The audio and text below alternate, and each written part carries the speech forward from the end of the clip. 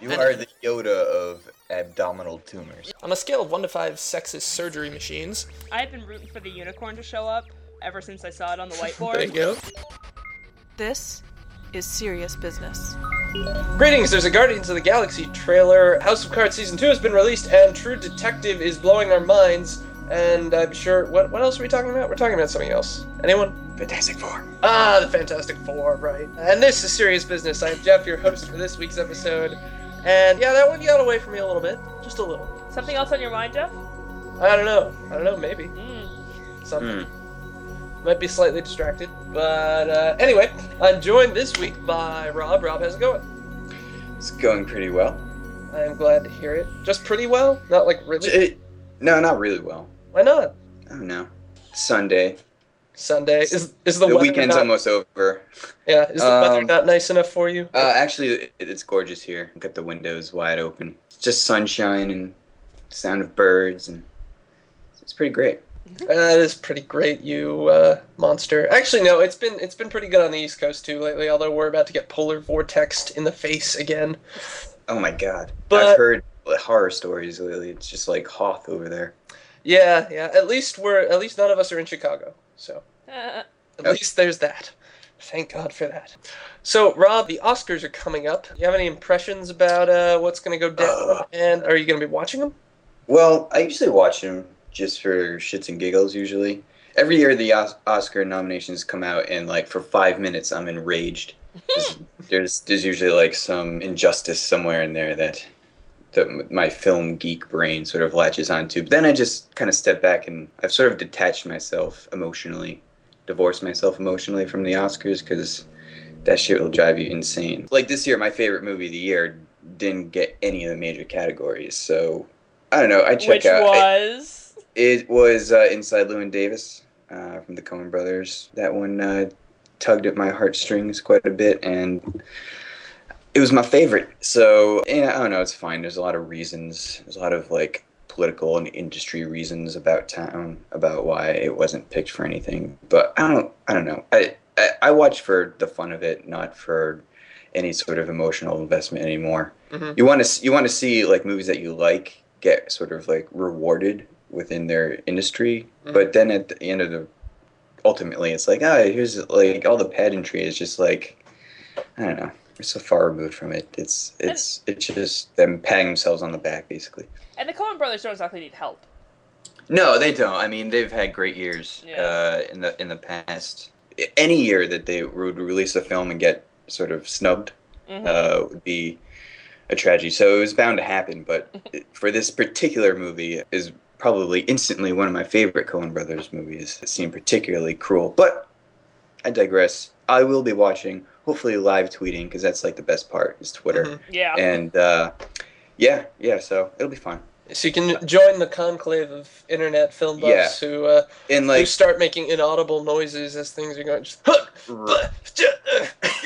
yeah, exactly. If I had to pick like a winner of the nominations that I would like to win, I would say 12 Years a Slave. I think that's my favorite out of all of them. I don't know I know it's one of the front runners. I don't know if it's going to beat Gravity, but yeah, I'll be rooting for that with the slightest of enthusiasm. Nice. And what, if anything, you drinking on this wonderful Sunday? Yeah, I've just poured myself a little Evan Williams whiskey with ice. Classy. Mm-hmm, simple. Mm-hmm. Nice. I like it. Mm-hmm. Well, and moving on, we got Kristen. Kristen, how's it going? It's going well. Conditions are eerily similar to Rob's, actually. The windows are all open. It's like 50 degrees here. It's awesome. What? Yeah, and they turned our heat on like super high in our apartment. We can't seem to turn it down. So it's actually way too hot. Yeah, that's not pleasant. So, Kristen, are you going to be watching the Oscars? And what, if anything, do you think about the nominations? I have no cable, so if I get invited somewhere, hint, hint, I would watch. But mostly I'll just watch Twitter and then try to figure out why 5 people in a row just went, what? Why? And so cross-referencing that with, the news and everything. I mean, I don't have a ton of strong feelings with the nominations. I think, there weren't any, clear stinkers in the nominees, compared to some years. I mean, it was a pretty strong crowd. there's a lot about how, like, it's the same 5 movies being nominated over and over again, which is sort of annoying, but I haven't even seen all of them. I do hope that Matthew McConaughey wins Best Actor, just because that would be awesome, and I haven't seen Dallas Buyers Club, but just based on his work on True Detective, and also I don't want Leonardo DiCaprio to win. Because Wolf of Wall Street wasn't good, and also, it's just gonna be so funny. Because he keeps getting, like, nominated and not winning, and it's just become such a thing that's just like, let's keep it going.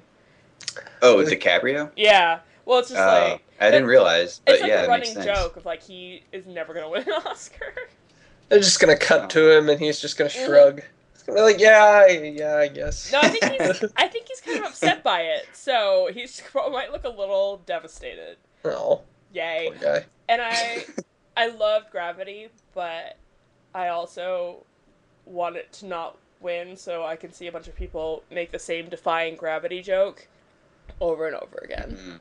That joke will happen a lot. Yeah. I'm sure.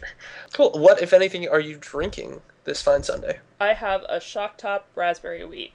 Ooh, that sounds tasty. It's already half gone. I'm jealous. It's Jelly. like the last one left over from a party we threw. It was game night and waffles. Good party. Yeah. Very cool. So let's see. Oscar-wise, I just don't care. I just don't care at all. I will perhaps watch to see if Ellen is funny. I like it when the hosts are funny. Maybe Ellen will be. Sometimes she is very funny. I thought she was funny the first time she hosted. Is it Ellen doing it? Yep. I totally forgot about that, but... I totally forgot about that too. Yeah, I think this... Yeah, you're right. This is her second time hosting, and I think she'll do well. She tends to do pretty well at these sorts of things. And I saw that Gravity was nominated for Best Score, I think, and that is a crime against everything. Yeah, I saw you tweet that, and I thought you were kidding, because Nope. what the hell? That score is amazing. What? Yeah, I don't know what your problem is with it. Whoa. Now There's- who doesn't care about the Oscars? I guess I just found the music very minimal, Yeah.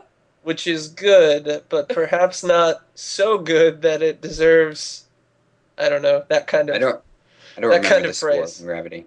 Yeah, that's sort of how I feel as well. I thought it was amazing. All right, fair enough. The only reason I You are- didn't buy it is because I thought it would stress me out constantly. Ugh. And I am drinking precious water because I am still getting over a bit of an illness, and I should not imbibe alcohol at the moment. Yeah. That shit kills germs. I've thought about that. I've really thought hard about that, and I've come to the conclusion that it's not true. Apparently white rum I've come helps. to the conclusion of science. Yeah, that poisoning your I've body not heard that. may have some benefits when ill, but probably the consequences outweigh the benefits. Sure. But at least I would temporarily like that. feel better. Yeah. So let's get things kicked off with the Guardians of the Galaxy trailer and a scene. Peter Jason Quill. He's also known as Star-Lord. Who calls him that? Himself, mostly. He's wanted largely on charges of minor assault, public intoxication, and fraud. Oh, I'm sorry. I didn't know how this machine worked. They call themselves the Guardians of the Galaxy. What a bunch of a-holes.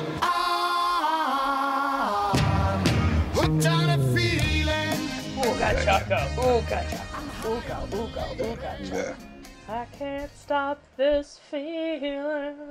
There's a talking raccoon There is a talking Except he raccoon doesn't that doesn't talk. Yeah. Yeah. in the trailer. That's true. Yeah. There, if you click on the little thing at the end, There's a clip of him there's a clip of him talking. Yeah, I know, And Bradley actually- Cooper, what the fuck? yeah, that's, Yeah, why? Why would you pick him? Why not? He's done plenty of voice work. Has he? Yeah, Well, I think he's supposed to be. Well, not supposed to be. In the comics, he's Cockney, and he just sounds like American bro that's in true. the. So that's a little disappointing because a sick of raccoon bros. going, oi! Yeah. Oh, come on. Right? Yeah. I That's know. your whole pitch for the movie, as far as I'm concerned. Like the rest of it, you could, like, yeah, you want a talking tree too? Whatever, man. Just give me that raccoon. Call That sounds John like Rice Michael Caine. Davies now. Yeah. So, Greybeard? Are you guys familiar with the source material at all? No. Not really. Yeah, No. me neither. In fact, when they announced this, it was like right after Avengers, I think. I'm not so much of a reader of these things, but I am familiar with all the titles and how they sort of intertwine. I'd never heard of this before, so I went straight to Wikipedia and was like, "Huh, I guess this is a thing." I don't know why they're choosing it over so many of their other properties, but apparently they're building towards this big space movie for Avengers and the third Avengers movie or something. So they're trying to get that going. Mm-hmm. At least that's the word on the street. Right. And by the street, I mean Reddit.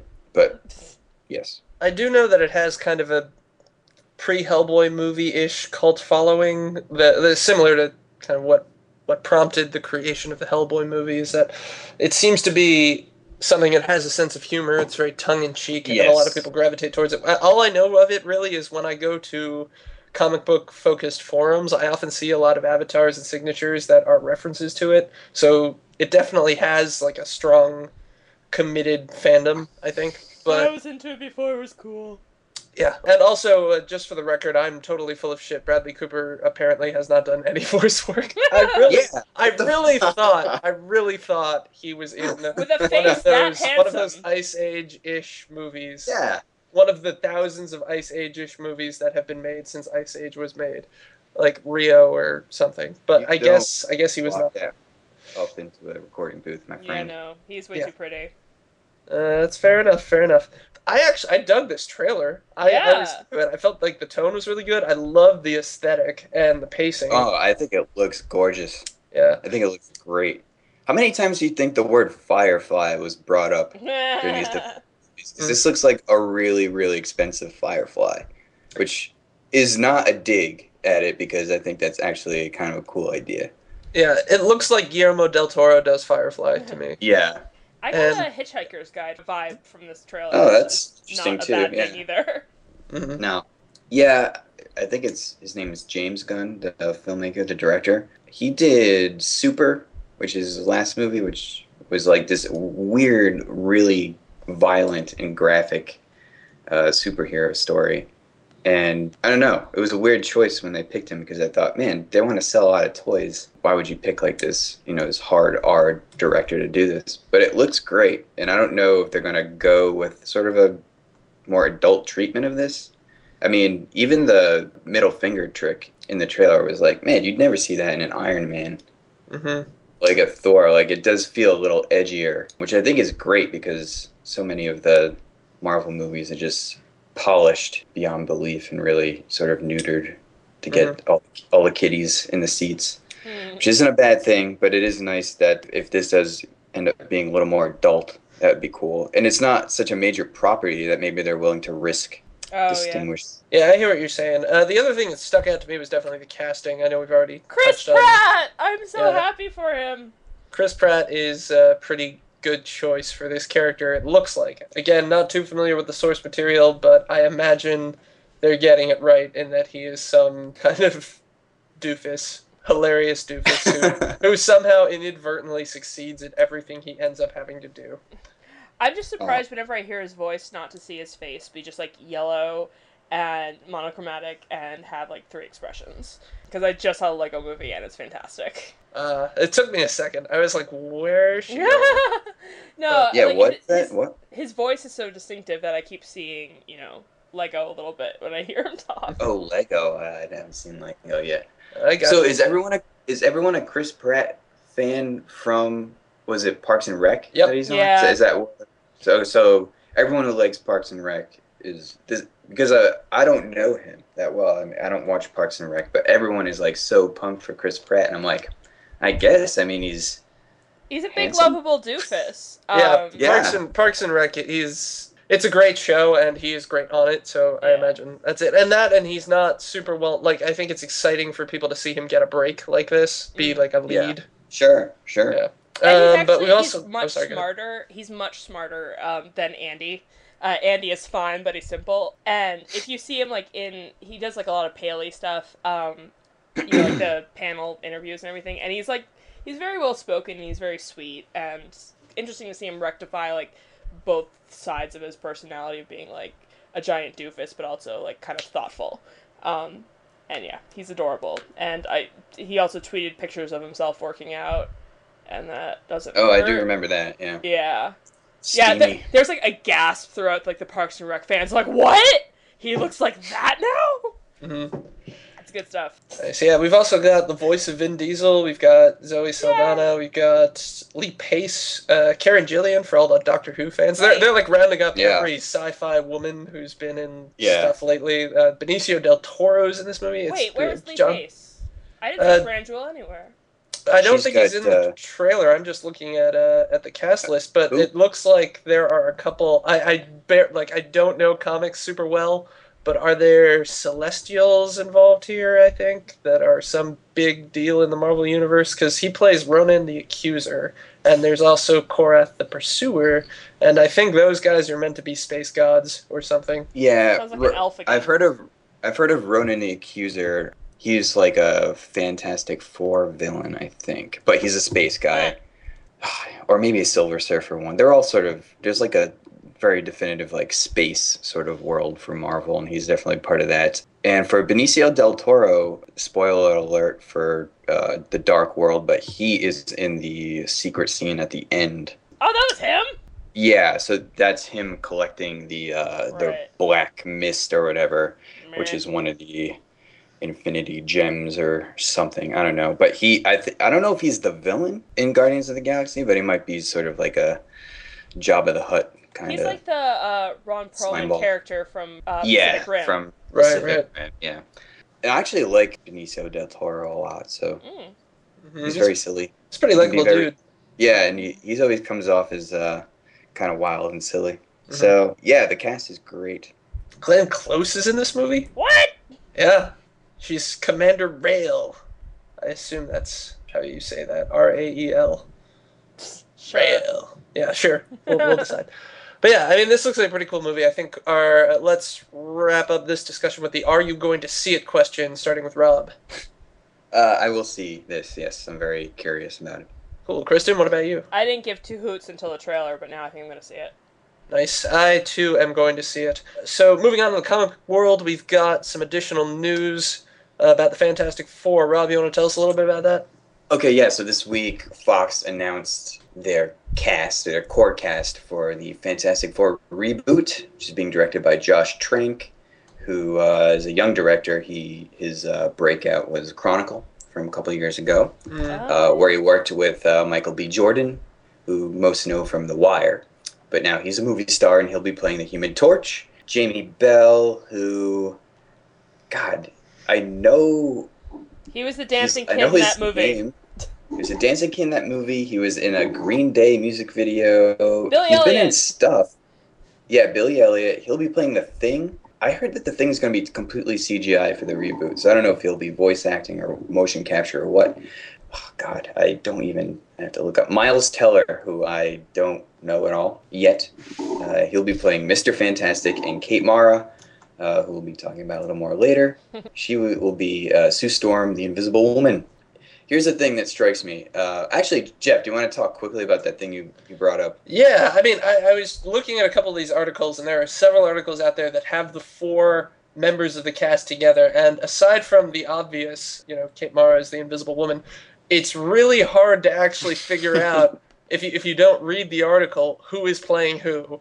It's probably because of the age of everyone involved. Right. And I'm sure with costuming and makeup it will be much more apparent who is who. But just looking at the headshots of the cast, right, there are any number of ways that the three male leads could break down that all could be explained or work. Right. So it's just funny, and it's probably because these are relatively fresh faces as well, so they're not really established in my mind. I never saw The Wire, so I know. I know.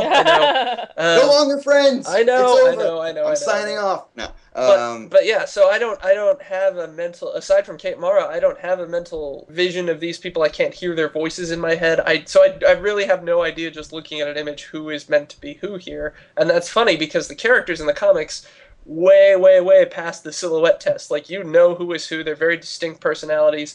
It's weird. It's kind of funny. Yeah, that is weird, and fresh face is certainly the adjective to use here, which is not a bad thing, but And I am sort of this ilk of, the sort of reaction that came is that these people are so young and they're so young looking. And, Mr. Fantastic is supposed to be like one of the top geniuses of the world. Miles Teller is like 23 or something.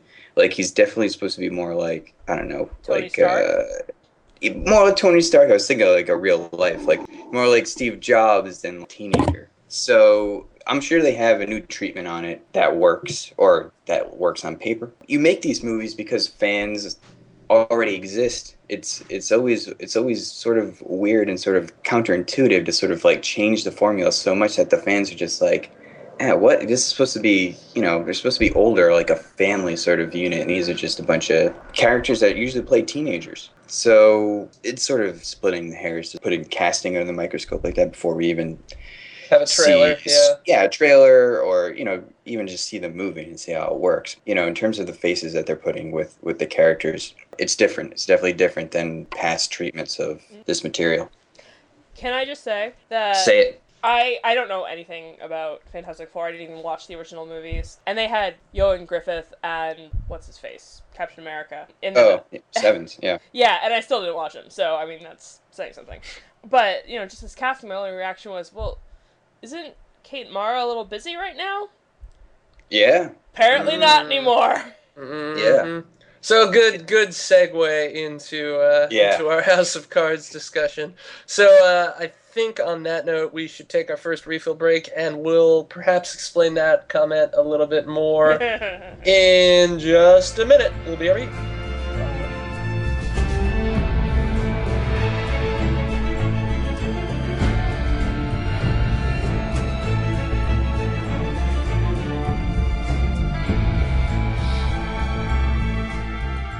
And we're back. So House of Cards Season 2 was released, and I should warn people that there will be some spoilers. We will not spoil the ending of the season. It's a little tricky to deal with spoilers here, because obviously all the material's out there, but is it realistic that people have watched it all yet? I don't know. It depends on your amount of free time. Yeah, exactly. And I understand, Rob, that you have some thoughts about that in general, about the release. Oh, God. I'm not going to go into it too much. I'm actually working on writing a little something up for the Tisby blog, but I think we're reaching maybe a little bit of a tipping point, or at least one is in sight now that we're 2 seasons into House of Cards, where binge watching is sort of inhibiting the communal sort of enjoyment of these shows. Was it a couple of nights ago, Kristen, I spoiled something just because I couldn't figure out what episode I was on. Yeah. And this has happened a lot where, before even that happens, people just sort of like give up about talking about it because it's like, oh, I'm on, 6 or 7, I can't really remember, and another person is just like 4 or halfway through 4 or whatever, and they're saving it for later, and it's just, because we're not experiencing the story at the same time, it is sort of strangling discourse about it. And the discourse is actually how television means anything to us, I think. It means something to us personally when we watch it, one-on-one with the screen. But I think all those things actually reinforce when we share them with other people. And that isn't largely happening with any of the binge-watching Netflix originals. So in a nutshell, that is my concern and my sort of thesis for this phenomenon going forward. But at the same time, I did dive into House of Cards Season 2, and I like it. A little bit against your will. Yeah, it was first a curiosity because I was like, man, I don't even remember Season 1. And that's the other thing about binge watching, is where it compresses everything that you watch into like this very slim file that fades very quickly from the computer of your mind. So I didn't remember anything. But it turned out that wasn't a huge problem because like the second major character I remember from Season 1 is killed. She gets murdered in the face. In the face. I was by like, a subway I get to train. Watch it frame by frame. Yeah. That was yeah. Which was brutal, yeah. And here's where all the blood starts to splatter. Yay! Yeah. So it's really the Fantastic Four that killed Kate Mara, not Frank Underwood. I'll be honest, though, like, I was pretty happy that she died. But we've never extensively discussed House of Cards on Tisby before, so maybe we should back up a bit. But Kristen, do you like the show? What are your general feelings about it? I watched the first season in about 10 days. and it only took that long because I had, like, work. But it would be, like, 12 o'clock. I'm like, well, one more episode. It's just something that sucks you in. And, like, even though I understand almost none of what they're talking about, like, tort reform, I don't know. But it doesn't matter. And, like, it appeals to, like, you know, I Claudius and that sort of thing that kind of, and it reminds me of that a lot, especially with, like, Robin Wright as this incredible character who reminds me of Livia from I Claudius. And she's my favorite part of the show. So there's just something that, like, I can't stop watching. I'm definitely staying up late to, you know, make sure I see it all. And, like, I watched most of it this weekend because I felt like I needed to make time for it and really kind of pay attention to it. And last weekend was spent watching True Detective. Yeah, I also like House of Cards a lot. I do go through ups and downs with it, but the theme song gets stuck in my head. Like, I love the opening sequence. Like, I grew up around DC. I recognize everything in that sequence. Even the lion statue, I know exactly where that is. It's really fun to watch that as a quote-unquote DC native. I think that the show is at its best early in both seasons. I think the first half of season 1 and the first half of season 2 are by far the strongest portions, and then it just sort of doesn't figure out what it wants to be and devolves a little bit into something that's too procedural. That definitely happened in season 2 for me. Like, the first half of season 2 is probably my favorite bit of the show. I was super into it, and I was like, oh my god, everything that I didn't like about the first season is now gone. Because I was shocked when Zoe died. I was like, no! And then I realized, like, an episode or two later, I was like, holy crap, everything they're dwelling on now is so much more interesting and better. I disagree. Oh, really? Well, let's hear it. Well, I thought that her character and this sort of, like, tit-for-tat, you know, conflict that she has with Frank Underwood, a Kevin Spacey character, in the first season was really sort of like the engine of the show in terms of what are government processes and how much of that is deserved to be public or transparent. And she was sort of that window of, like, you know, should we expose this or that? And she slowly gets corrupted. And I was looking forward to how they were going to expand upon that in the second season, and then it got pushed in front of a subway. So I wouldn't say that it ruined the show because I am enjoying season 2. There's something about that decision that felt manufactured in a way that was like, okay, it's not that this is where the story's going to go, it's that this actress isn't available anymore. And how do we make our pilot hard-hitting? I think that's fair, because like that act of violence seems unlike Frank, and he's usually a little more calculated than that, which made me wonder, like, how long has he been planning this? But I think it was, like, a spur-of-the-moment sort of decision, or at least very recently decided. It would have had to have been. I mean, that train was pretty well-timed. You know, the timing of that was excellent, but I mean, like, did he decide the subway to meet her there because he was planning on killing her? You know, that sort of thing. But, like, it's never revisited either. Like, they don't kind of come back to, like, he is a killer. And, you know, in the first season he is too, but it's, I don't know. Oh, it's much more subtle and sort of, like, tragic with, is his Russo the name? Russo, yeah. That felt, like, organic to the character. But this was just like, okay, I'm actually with my bare hands murdering someone. Yeah. And I feel, I totally get what you're saying, Kristen, where it didn't feel out of the realm of possibility, but it felt overly accelerated. And then she's never mentioned again except for, you know, her boyfriend.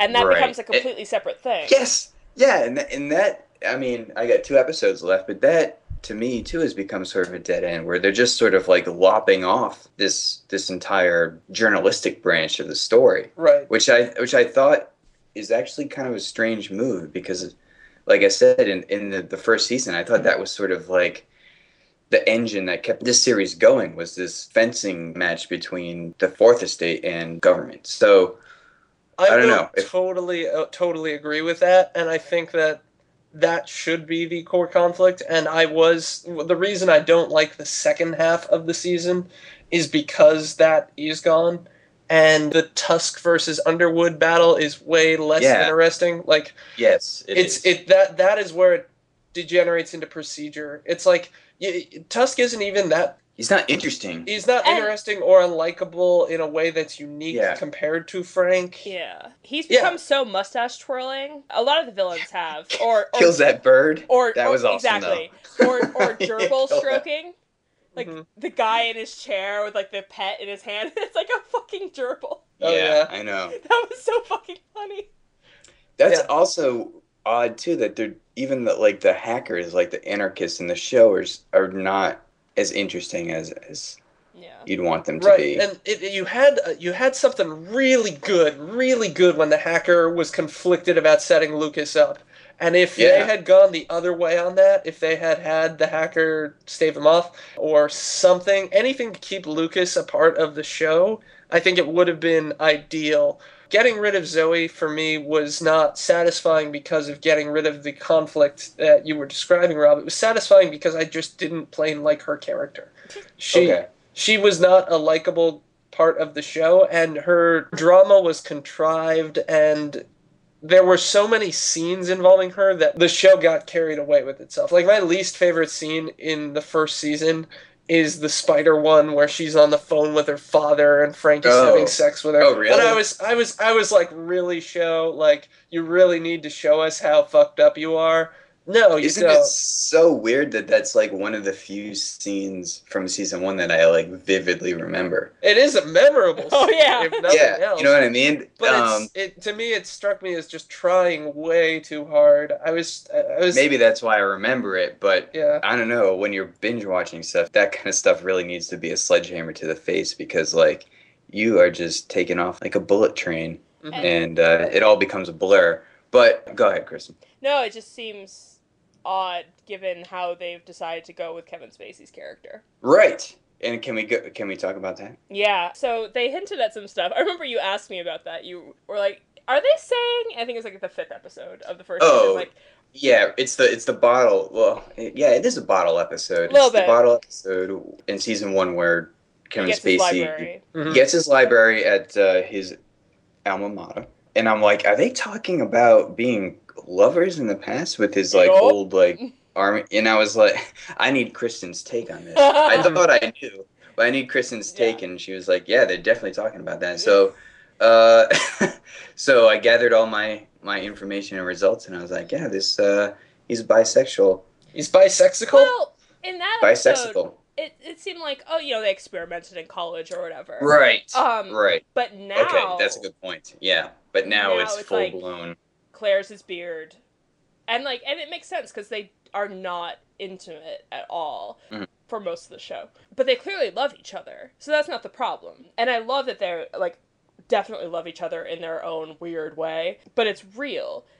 And so when episode 24 hit, I was just so happy. Because there's that scene where the hot young guard, catches him watching the porno, which is, 2 guys and 1 girl. I'm like, oh, just so deliberate too. Yeah, I mean, he could have shut that. He knows. Yeah, he's such a bastard. It's not super subtle, the hinting that the show is doing, but I'm still felt really proud of myself. They're gonna do it. So when it finally happened, I was wondering, had it already happened and they're gonna reveal that, or is it something that's still coming up?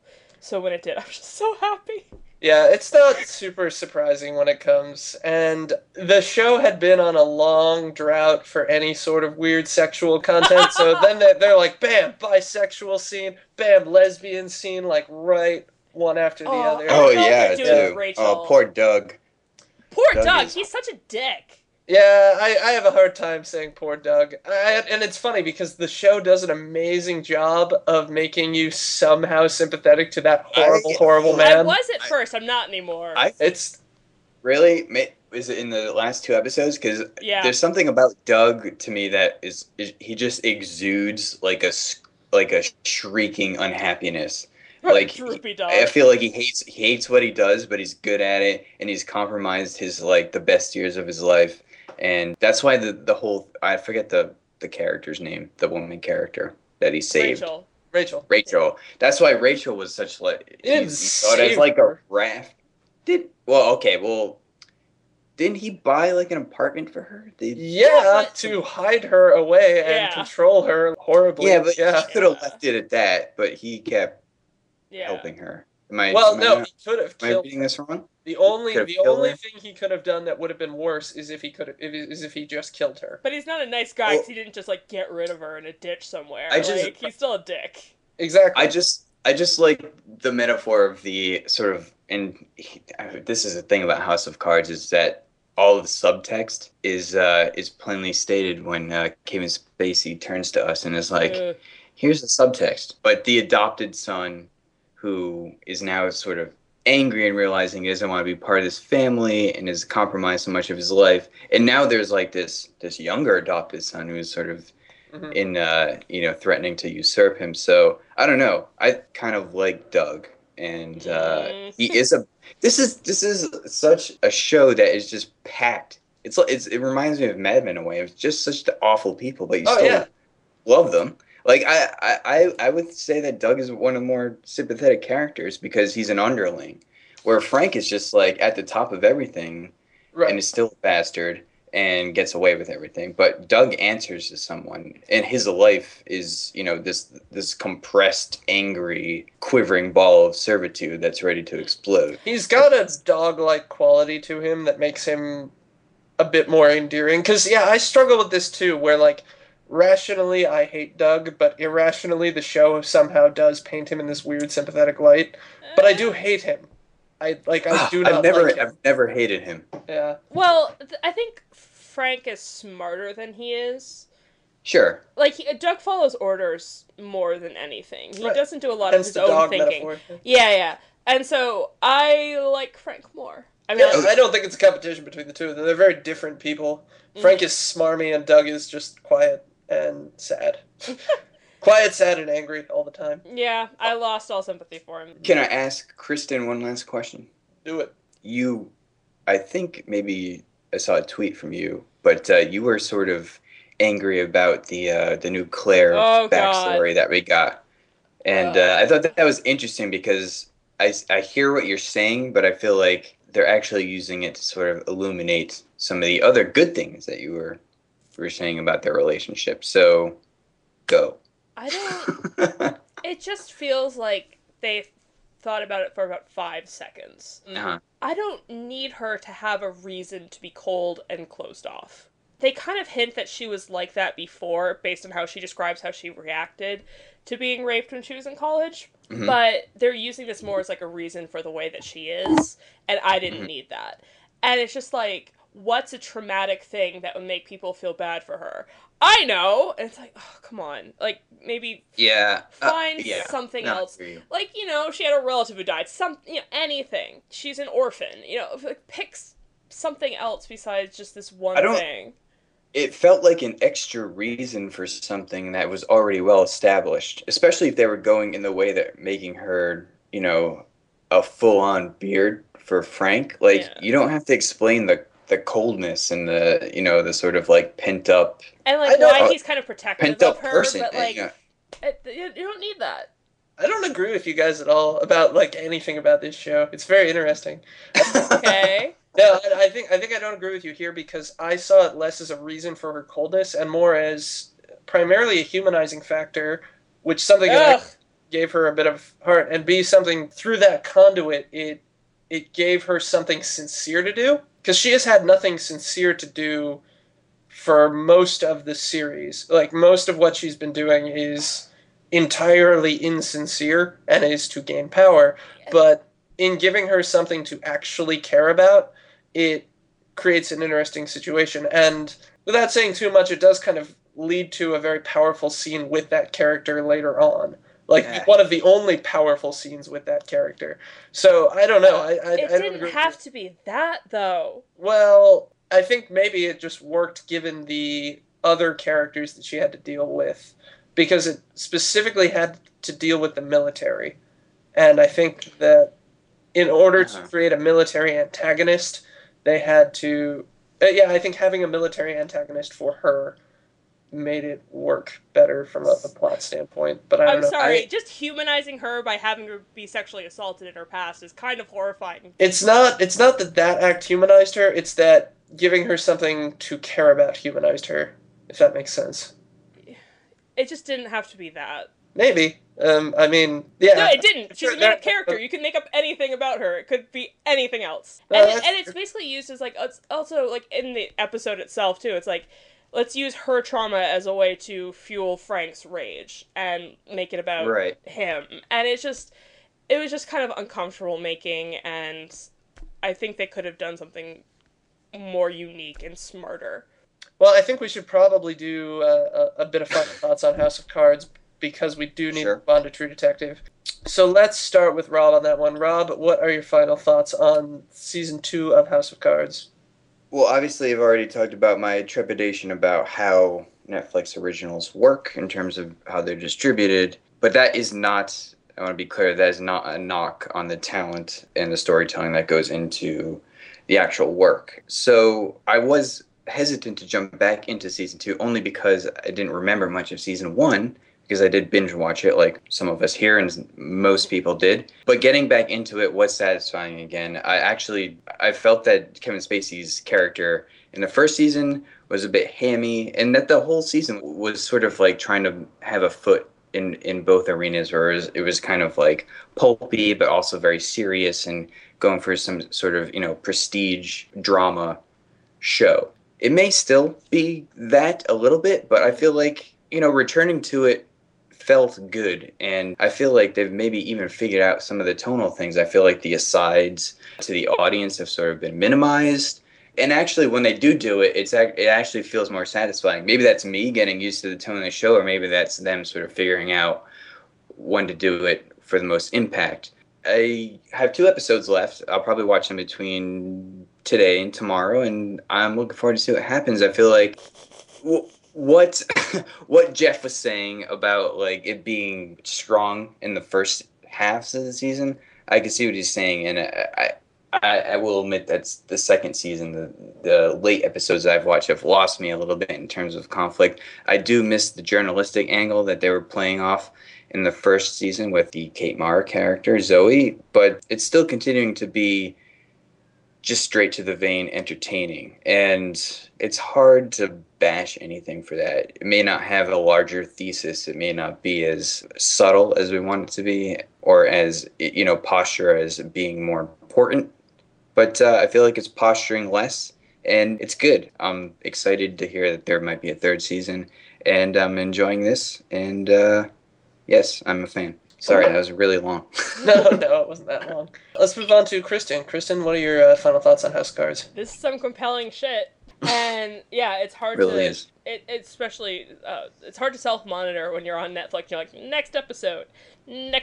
Are you still watching? Yes, I am. Keep playing. I just keep binge watching it. Now I'm sad it's over. And so yeah, there are some parts of it that... There's some choices that they made that I didn't like. But it's fun. I really like the characters. I like a lot of the new characters. I think, what's her name? The new whip. Mm-hmm. Jackie, yeah. Like, some of the choices she makes later on, I'm like, she doesn't seem to have a reason for them. Yeah. Like, I get that she's military, and so she's trying to protect the military, but it just seems like such a bonkers position to take.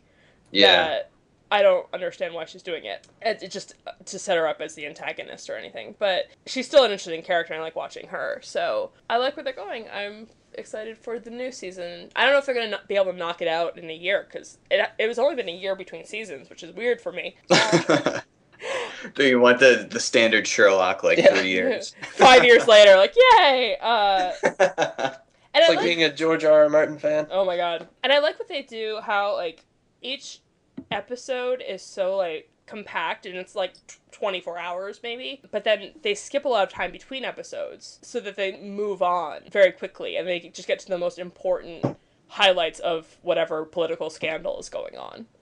So there aren't just, like, days where people are like, oh, I wonder what's going to happen today, and they're, like, just sitting around waiting for the next big thing to happen. They just move from one to the other. So I think the pacing of the show is really good. And definitely, like, keeps me hitting the next button way into the wee hours of the night.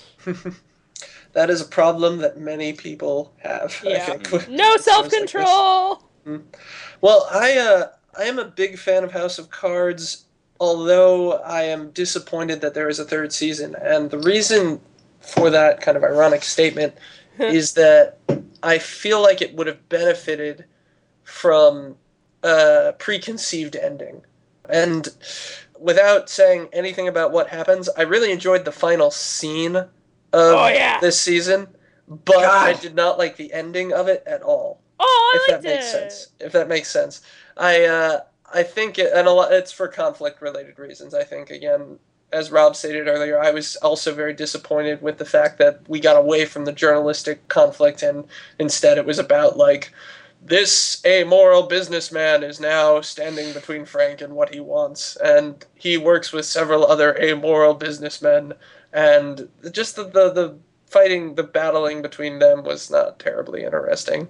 That and the character of the president is also a little too passive, a little too... He's such a we didn't even doofus. talk about that. Yeah. The president I know, in the show I know. is such a doofus. Yeah. He's so stupid. Yeah. What... He's like In the what Starks alternate of reality humanity. was he elected to, like, the most powerful chair Right. on the planet? I do like House of Cards. I feel like the show doesn't have as much to say as it kind of presents itself. I mean, yes, it's like, oh, politics is cynical. We're like, really? Wow. But I do like the characters a lot. I think that there's a lot of potential for them to boil over. I do wish that Lucas, the other reporter, had stuck around longer. I feel like he was one of the few kind of shining beacons of, hey, look, an okay person. And he was still somewhat interesting as an okay person. As an okay person. Yeah, I know. It was weird. Everybody else on that show sucks except that guy who was like, he's kind of the Russo of this season. Like that guy who you're like, come on, leave him alone. He just wants to live his life. Or he just wants justice or something. With his hot girlfriend. Yeah, exactly. But that in that way, like, he was interesting in a flawed way because he obviously loved this person who was really broken. Like, really not a good person to love. So I liked that. And again, that was another thing that could have been interesting about her being removed, is that now the fact that she was not a good person no longer matters. He can love her from beyond the grave, as it were, and it can still be this kind of pure thing. So I thought that was interesting, but it doesn't end up, spoiler alert, it doesn't go anywhere. It's like, oh, he's in jail at the end. So, I don't know. I love and hate House of Cards, I guess, is what I'm getting at. I think I would give it an incredibly high rating, but at the same time, I'm just sometimes like, oh man, it just leaves me feeling sort of sad. Whatever you have to say about it, and, like, I'll remove... Like, if I imagine this coming out on a weekly basis on, like, a network, whatever you have to say about its flaws, it is, as Kristen said, undeniably, like, addictive. Mm-hmm. Yeah, like, for sure. I feel like if I had to wait a week to watch, I'd still watch. Mm-hmm. Yeah, I definitely would agree with that. So I think we're actually going to take our second refill break now, and then we'll be back with Rob and Kristen. Are going to talk True Detective briefly, and then we'll wrap things up. What do you mean briefly? We're going to attempt. We'll try. To talk about it briefly. We'll try. Oh man. So we'll be right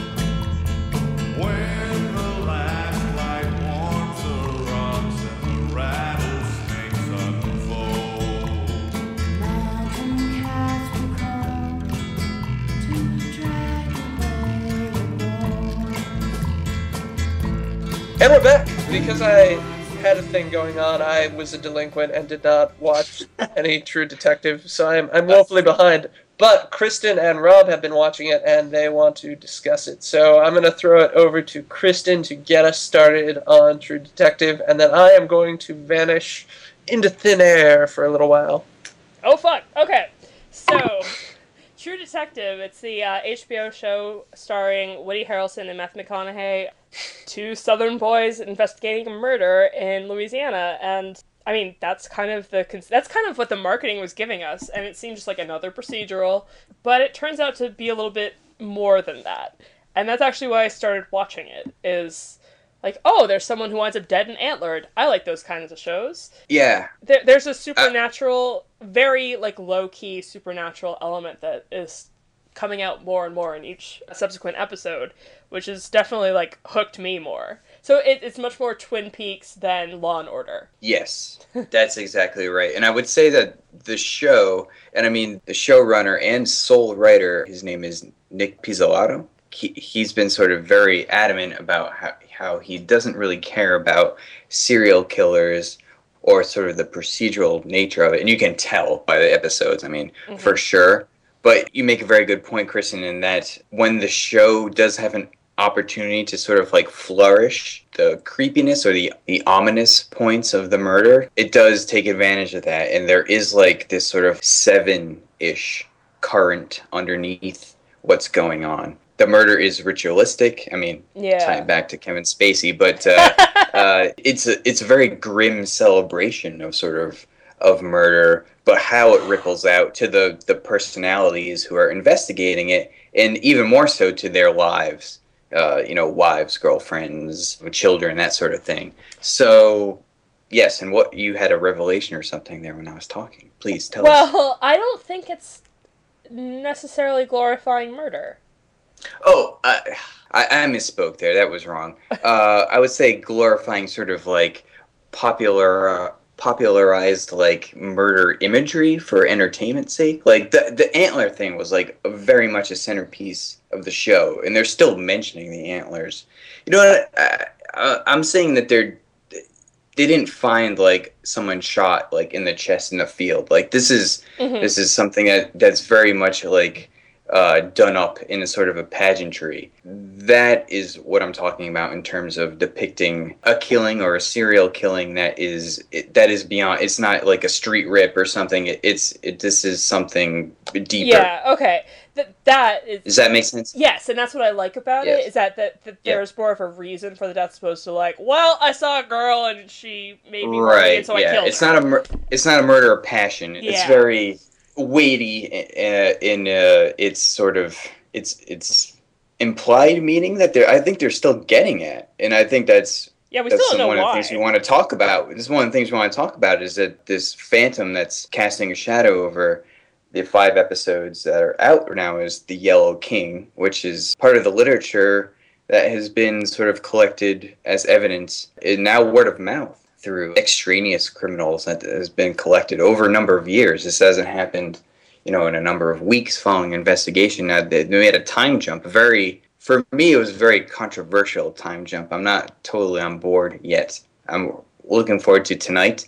But they do make a time jump in terms of years past for these 2 detectives. But do you want to kick off there with the Yellow King? Do you have any theories? Because they made a big deal out of the Ledoux thing, but it was pretty clear, I thought, throughout these early episodes that Ledoux would not be the murderer. Okay, well, first off, the Yellow King, or the King in Yellow, it's a Robert Chambers book, which I started reading. It's a little bit dense, but it was like an inspiration for Lovecraft, and like that kind of mythos got incorporated into Cthulhu mythos, and so it's not totally obscure, but like I hadn't heard of it until I watched the show, and there's the IO9 article that kind of breaks it down. And so the King in Yellow, Carcosa, which are supposed to be the whole story is kind of about like universal truths that once you read them, they drive you mad. So that's kind of like what we're dealing with. And so, I mean, I'm not sure like who the King in Yellow is, but I think like I think Cole has seen some shit. So you're a Cole? I don't know if he's a Cole backer? I don't know if he's the murderer, and I'm not sure how I feel about it if he was. But I feel like he's being portrayed as kind of the character who has stared into the abyss. Of course, and I mean, obviously they've said that in the show, like, he was undercover, in a drug ring for way longer than he should have. Yeah, doing drugs. He's also an alcoholic. He's, experienced, he had a daughter that died. He had a marriage that fell apart. Like, this is a dude that's been through every kind of ringer that they can think of for a character. But I'm talking, like, abyss, like, on a cosmic level. Okay. I'm not sure how literal they're going to go with this. If they're saying, like, what he's been through is, the abyss, like, this unknowable void sort of thing, like, that's really just a metaphor for, like, the trials and tribulations of your life, or if there is... I don't think Cthulhu's going to show up in the show. Like, they're not going to go straight up sci-fi. No, they're not going to go, yeah. But I mean, like, especially in the end of the 5th episode with, like, that ring in the tree, there's some... And, like, a lot of the symbols that he finds in the school, there is something, I think, a little more supernatural going on. That's weird. Because to me, I don't think the series is ever going to tip into the supernatural. I think all the supernatural is sort of implied. And I think the real monsters and darkness that the series confronts or posits is all really human nature. And I mean, and Cole talks about it. He has these amazing monologues, both in the construct of the present day interviews, which sort of bookend or contextualize the flashbacks that we see, but also in the field. And in the field in the 90s, is it 94? I can't remember. I think it's 95.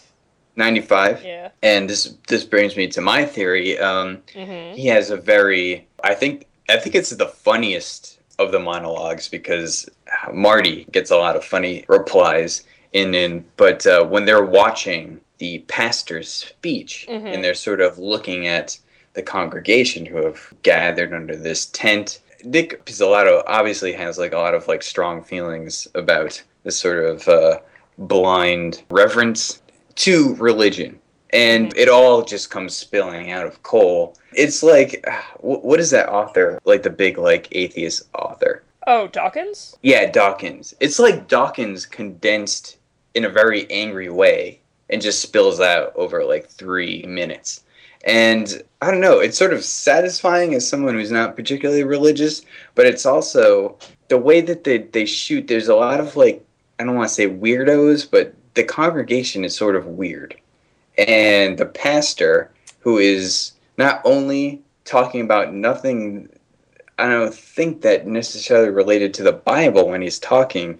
I have to, and this is a larger issue, but there's also cast a very talented actor in that role. He's been in several movies lately. He was in American Hustle, another one I can't think of, but he's also has a major part in Boardwalk Empire. He's a great actor, and I can't believe that they hired him for like 3 scenes. And I do think that this pastor and his congregation, where I will remind you, I think at the end of the first or second episode, they found like a painting of a girl with antlers at a burned down church that they used to collect at. I think that this is very obviously a way that the story is going. And I feel that it's been one of the sort of failings of the show, where as obsessive as they make Cole, they don't make him as smart as they're sort of saying that he is. Well, we haven't gotten to the end yet, because they're just now getting to the point where they're saying Cole is pushing this case. Right.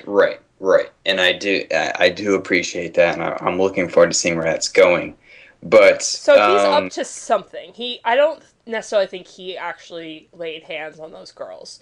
I don't think so either. No, but he knows something. That reminded me actually of my other theory, because I was kind of lured into thinking that the pastor was innocent because he was so helpful, and like and I like this about the show too. There's no scene of like, well, why are you asking me this? I'm a man of God, blah blah blah blah. It seemed like the predictable way to go, and they didn't. But another character that they introduced early and then kind of forgot about was, I think it's like the governor's brother, who's also a pastor. And I don't know, people point out like a lot of Lovecraft is rich people going on retreat and right taking the poor forgotten people that no one was really going to go after and care about and just torture and kill them and stuff. Right, and that was a very sort of big red flag in the first episode, where there was a political lens on this investigation, and a suspect one. And this isn't a spoiler, because if you everyone who likes the show is sort of obsessive about it. But if you watch the next week, and when I say next week, I mean tonight, and I'm so excited. But that character comes back. That he is viewed in the little abstract sort of previews that they do week to week. So he does come back, and I'm so excited, because that is such a red flag in the first episode. It's like, hey, the mayor or the governor's brother, who's a pastor or a priest or whatever he is very interested in this case and seeing it done. And then there's also this societal sort of pressure that they have that hey, we have to deem this not only an atrocity as murdering this poor woman, but also it is a crime against God and Jesus. And part of my problem with that is that it was established so early on or hinted at, and then they haven't really justified that. Like they sort of left that thread alone. And I think episode 4, everyone talks about episode 4 as the big undercover tracking shot. It was a good shot. McConaughey has. It's amazing, and it is amazing. I'm not even a fan of tracking shots. I think that a lot of people don't even notice them. But well, that's what makes a good tracking shot is when you don't notice it. Right. And I kind of forgot until they went over the fence. I'm like, how'd they do that? It was late in the tracking shot that I realized that they didn't cut, and I was like, man, this really feels like Cops or something. And I was like, holy shit, they haven't cut in forever. And when I watched it again, I realized, oh, 6-minute shot.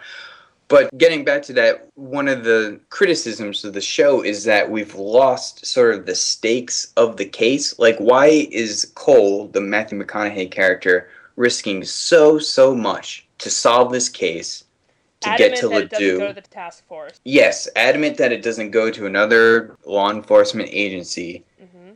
And that does make him suspect, and they're going that way. And, that sort of retroactively makes stuff make sense. Because I don't believe Cole is involved, I'm still a little... going after him too early for it to Yes, they're going after him too early, yeah. This would be a great reveal, episode 7 or something, right. But I don't think that Cole is involved. He's...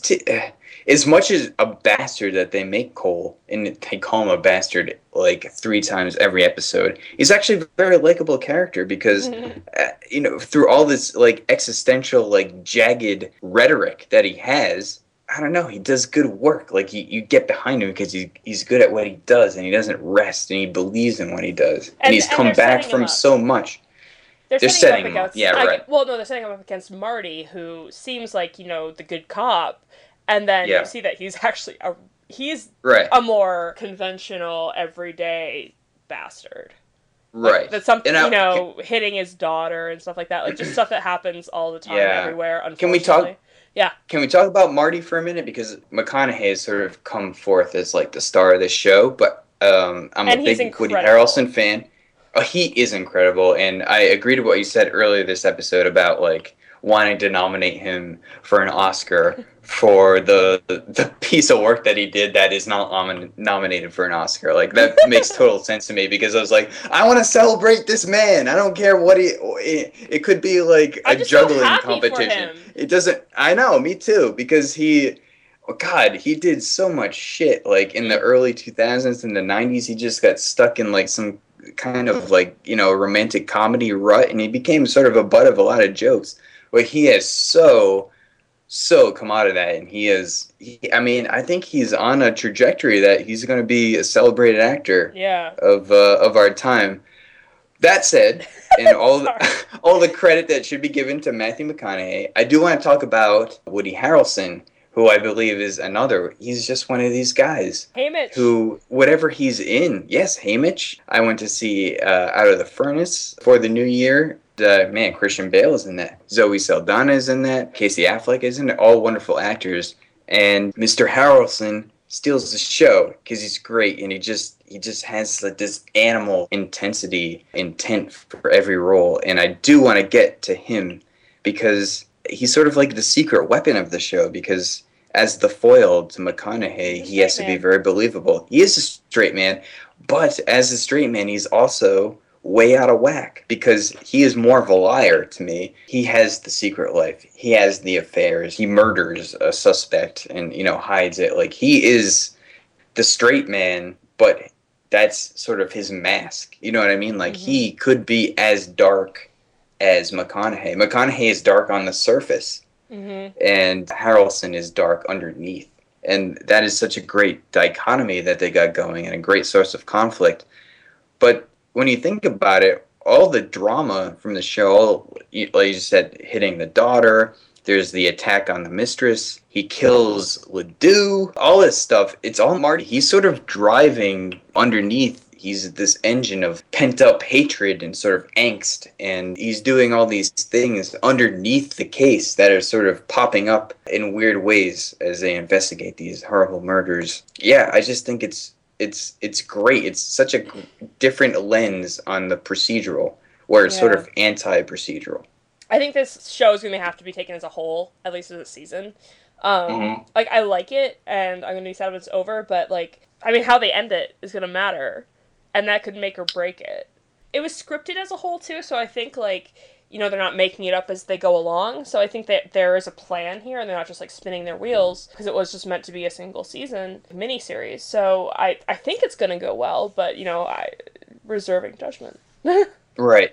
And it's good that you mentioned that, because it is the only, like, television event or series that is written by one person, Pizzolatto, as I mentioned, and every episode is directed by the same guy, an Asian man, Fukunaga. He did Jane Eyre with Fassbender and Mia. Did he? However you pronounce her last name. Yeah, it was. It's not my favorite Jane Eyre, but it's definitely beautiful. Yeah. It's a good looking show, which also helps. And I know I nag you about this all the time, but it's just giving me such Twin Peaks feels, especially with what you're saying about, like, is it supernatural or is that just a metaphor? Right. And that's something that David Lynch pioneered. Right, and that's great. And if I could mention one more thing that I love about the show very quickly is how it depicts the world that it takes place in. This very desperate, rural, you know, dying. It's forgotten backwater. It is. That's exactly what it is. And I've had to make some drives from LA to the Bay Area recently, and I'm just stuck on the 5 forever, and it's just drought. It's just farmers facing drought forever, and it's 3 hours of just driving in a straight line in what feels like the middle of nowhere, and that nowhere is just like closing down.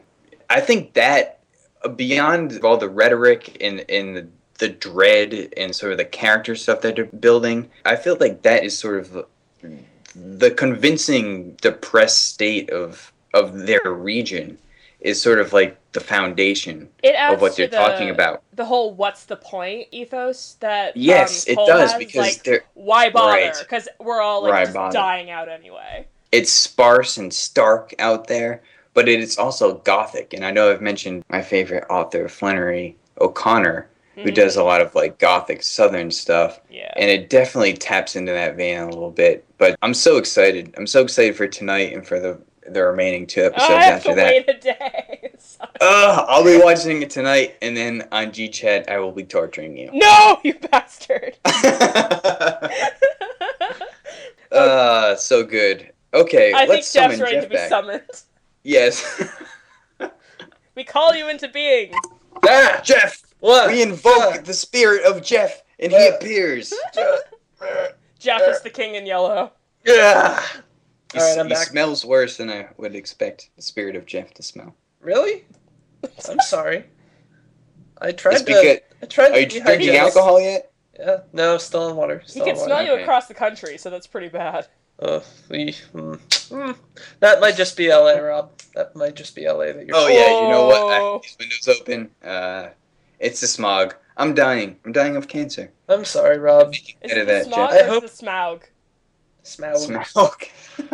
All right, now that I have returned, it is about time for us to wrap up this episode the same way we wrap up every episode of This Is Serious Business, and that's with our Geek of the Week segment, where we talk about things we've been watching, reading, doing, playing, etc., outside of the things we've been talking about that we've been watching for the past, I don't know, hour and a half. All the things. Yeah, holy crap, this was quite an episode, but I feel like we were in need of a long one. It's been a while since we've had a good, really long, meaty episode. Oh, boy. I haven't been on a podcast in forever. I know. And then Jeff springs on us via the internet that we're not getting Marcus anymore. Marcus is gone. I know. I feel bad about that. It's so sad. But let's start with Kristen on that one. Kristen, what have you been up to lately? I was going to see Pompeii just for this segment, but I couldn't drag myself out of my apartment. I'm still going to see it because it looks like another crazy hot mess. But yeah, I didn't get around. Was that pun intended? I mean, I already mentioned this, but I saw the Lego Movie with a bunch of friends on Valentine's Day, which was actually an awesome way to spend the day. And we were having the most fun in that theater. And, you know, we're all in, like, our mid-20s, so there were a bunch of kids in there. And one, like, really young child who was shrieking. I don't think that movie's for kids. there were so many jokes about, like, the 90s that it was like, this is a movie for us, for our generation, and it was so much fun. I mean, I love Chris Pratt, and then, I mean, I was cracking up one second, and then holding in tears the next, because I have a track record with animation. But actually, well, I can't spoil it. You should just see it. But just, the spaceman character is so wonderful, and it doesn't work out of context. Like, he just has, like, his crowning moment in the movie, and we were just crying with laughter. And then it's on YouTube, but you just watch it by itself, it's not half as funny. But then the credits were rolling, and they showed the spaceman, it said Charlie Day. It's like, that makes so much sense! I now understand. Yeah. I love it. This, like, deranged but sweet, good-natured character. Like, yeah, I get that. So, Lego Movie was excellent, and not just for Chris Pratt, but for everyone. Excellent. Yeah, you are not the only Tisby-ite to enjoy the Lego Movie. John and Michelle had very, very good things to say about that. It's so good! I need to go see it too. Definitely. Me too. Need to go see it too. Alright, moving on. Rob, what have you been up to lately? Fuck. I spent Kristen's whole Geek of the Week trying to think of something. I'm drawing a blank. Thanks for listening, buddy. You can just say that we've talked about all of the things that you've been watching. Yeah, lately. I've been watching House of Cards and True Detective like an addict. Okay, I saw a movie. Good for you. And this will go back to our Oscar discussion very quickly. Philomena, which is not a movie I'd go to see by myself, but I was with the girlfriend, and, you know, in Palo Alto, there are very few theaters in movie times, and this was what was available.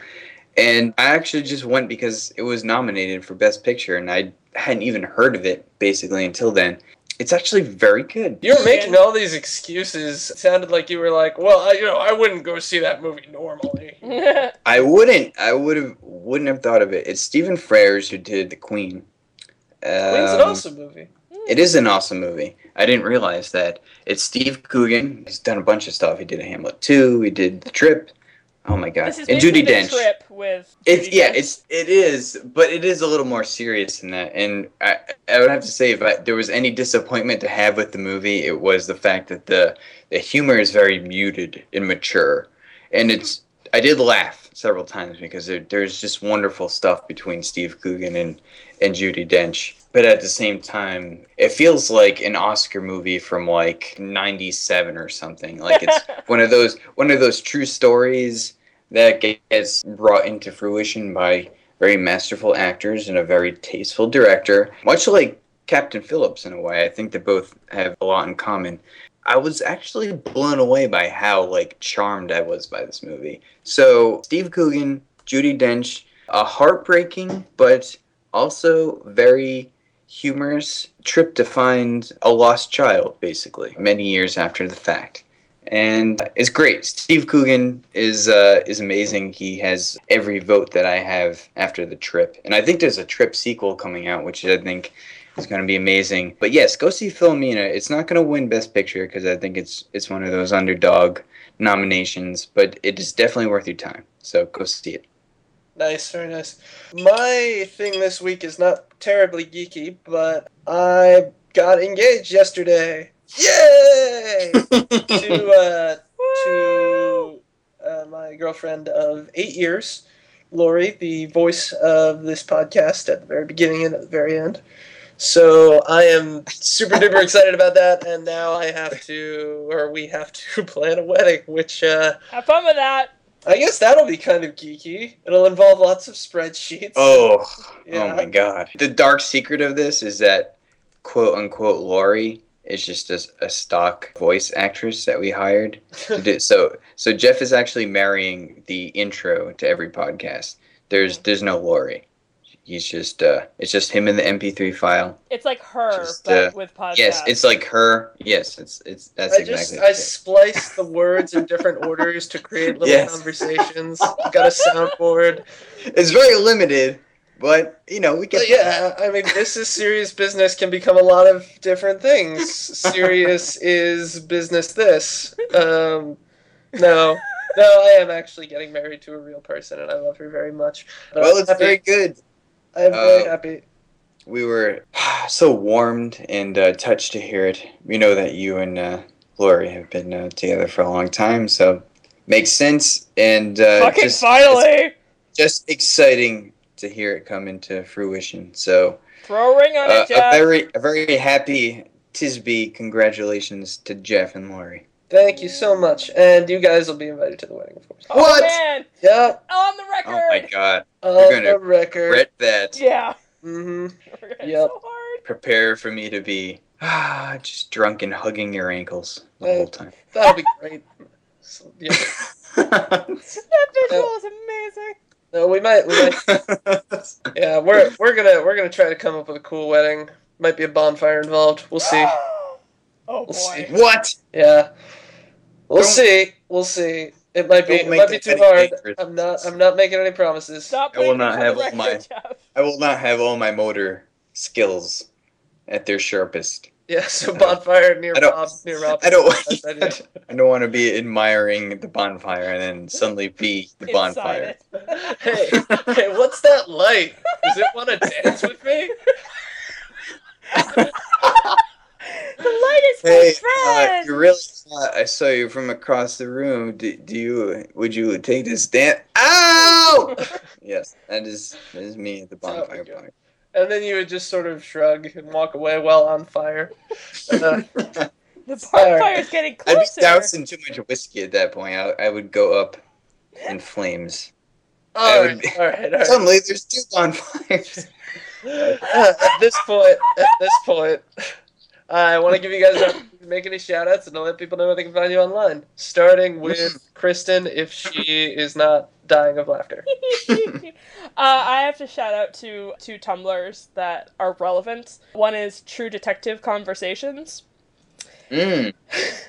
Doing anything special for Valentine's Day? Investing in a long-term monogamous relationship is like building a house of cards, so I'll be spending the day watching its second season on Netflix. And then just Marty staring out the window like, what the fuck is your problem? And it's just it just made a meme of it. It's great.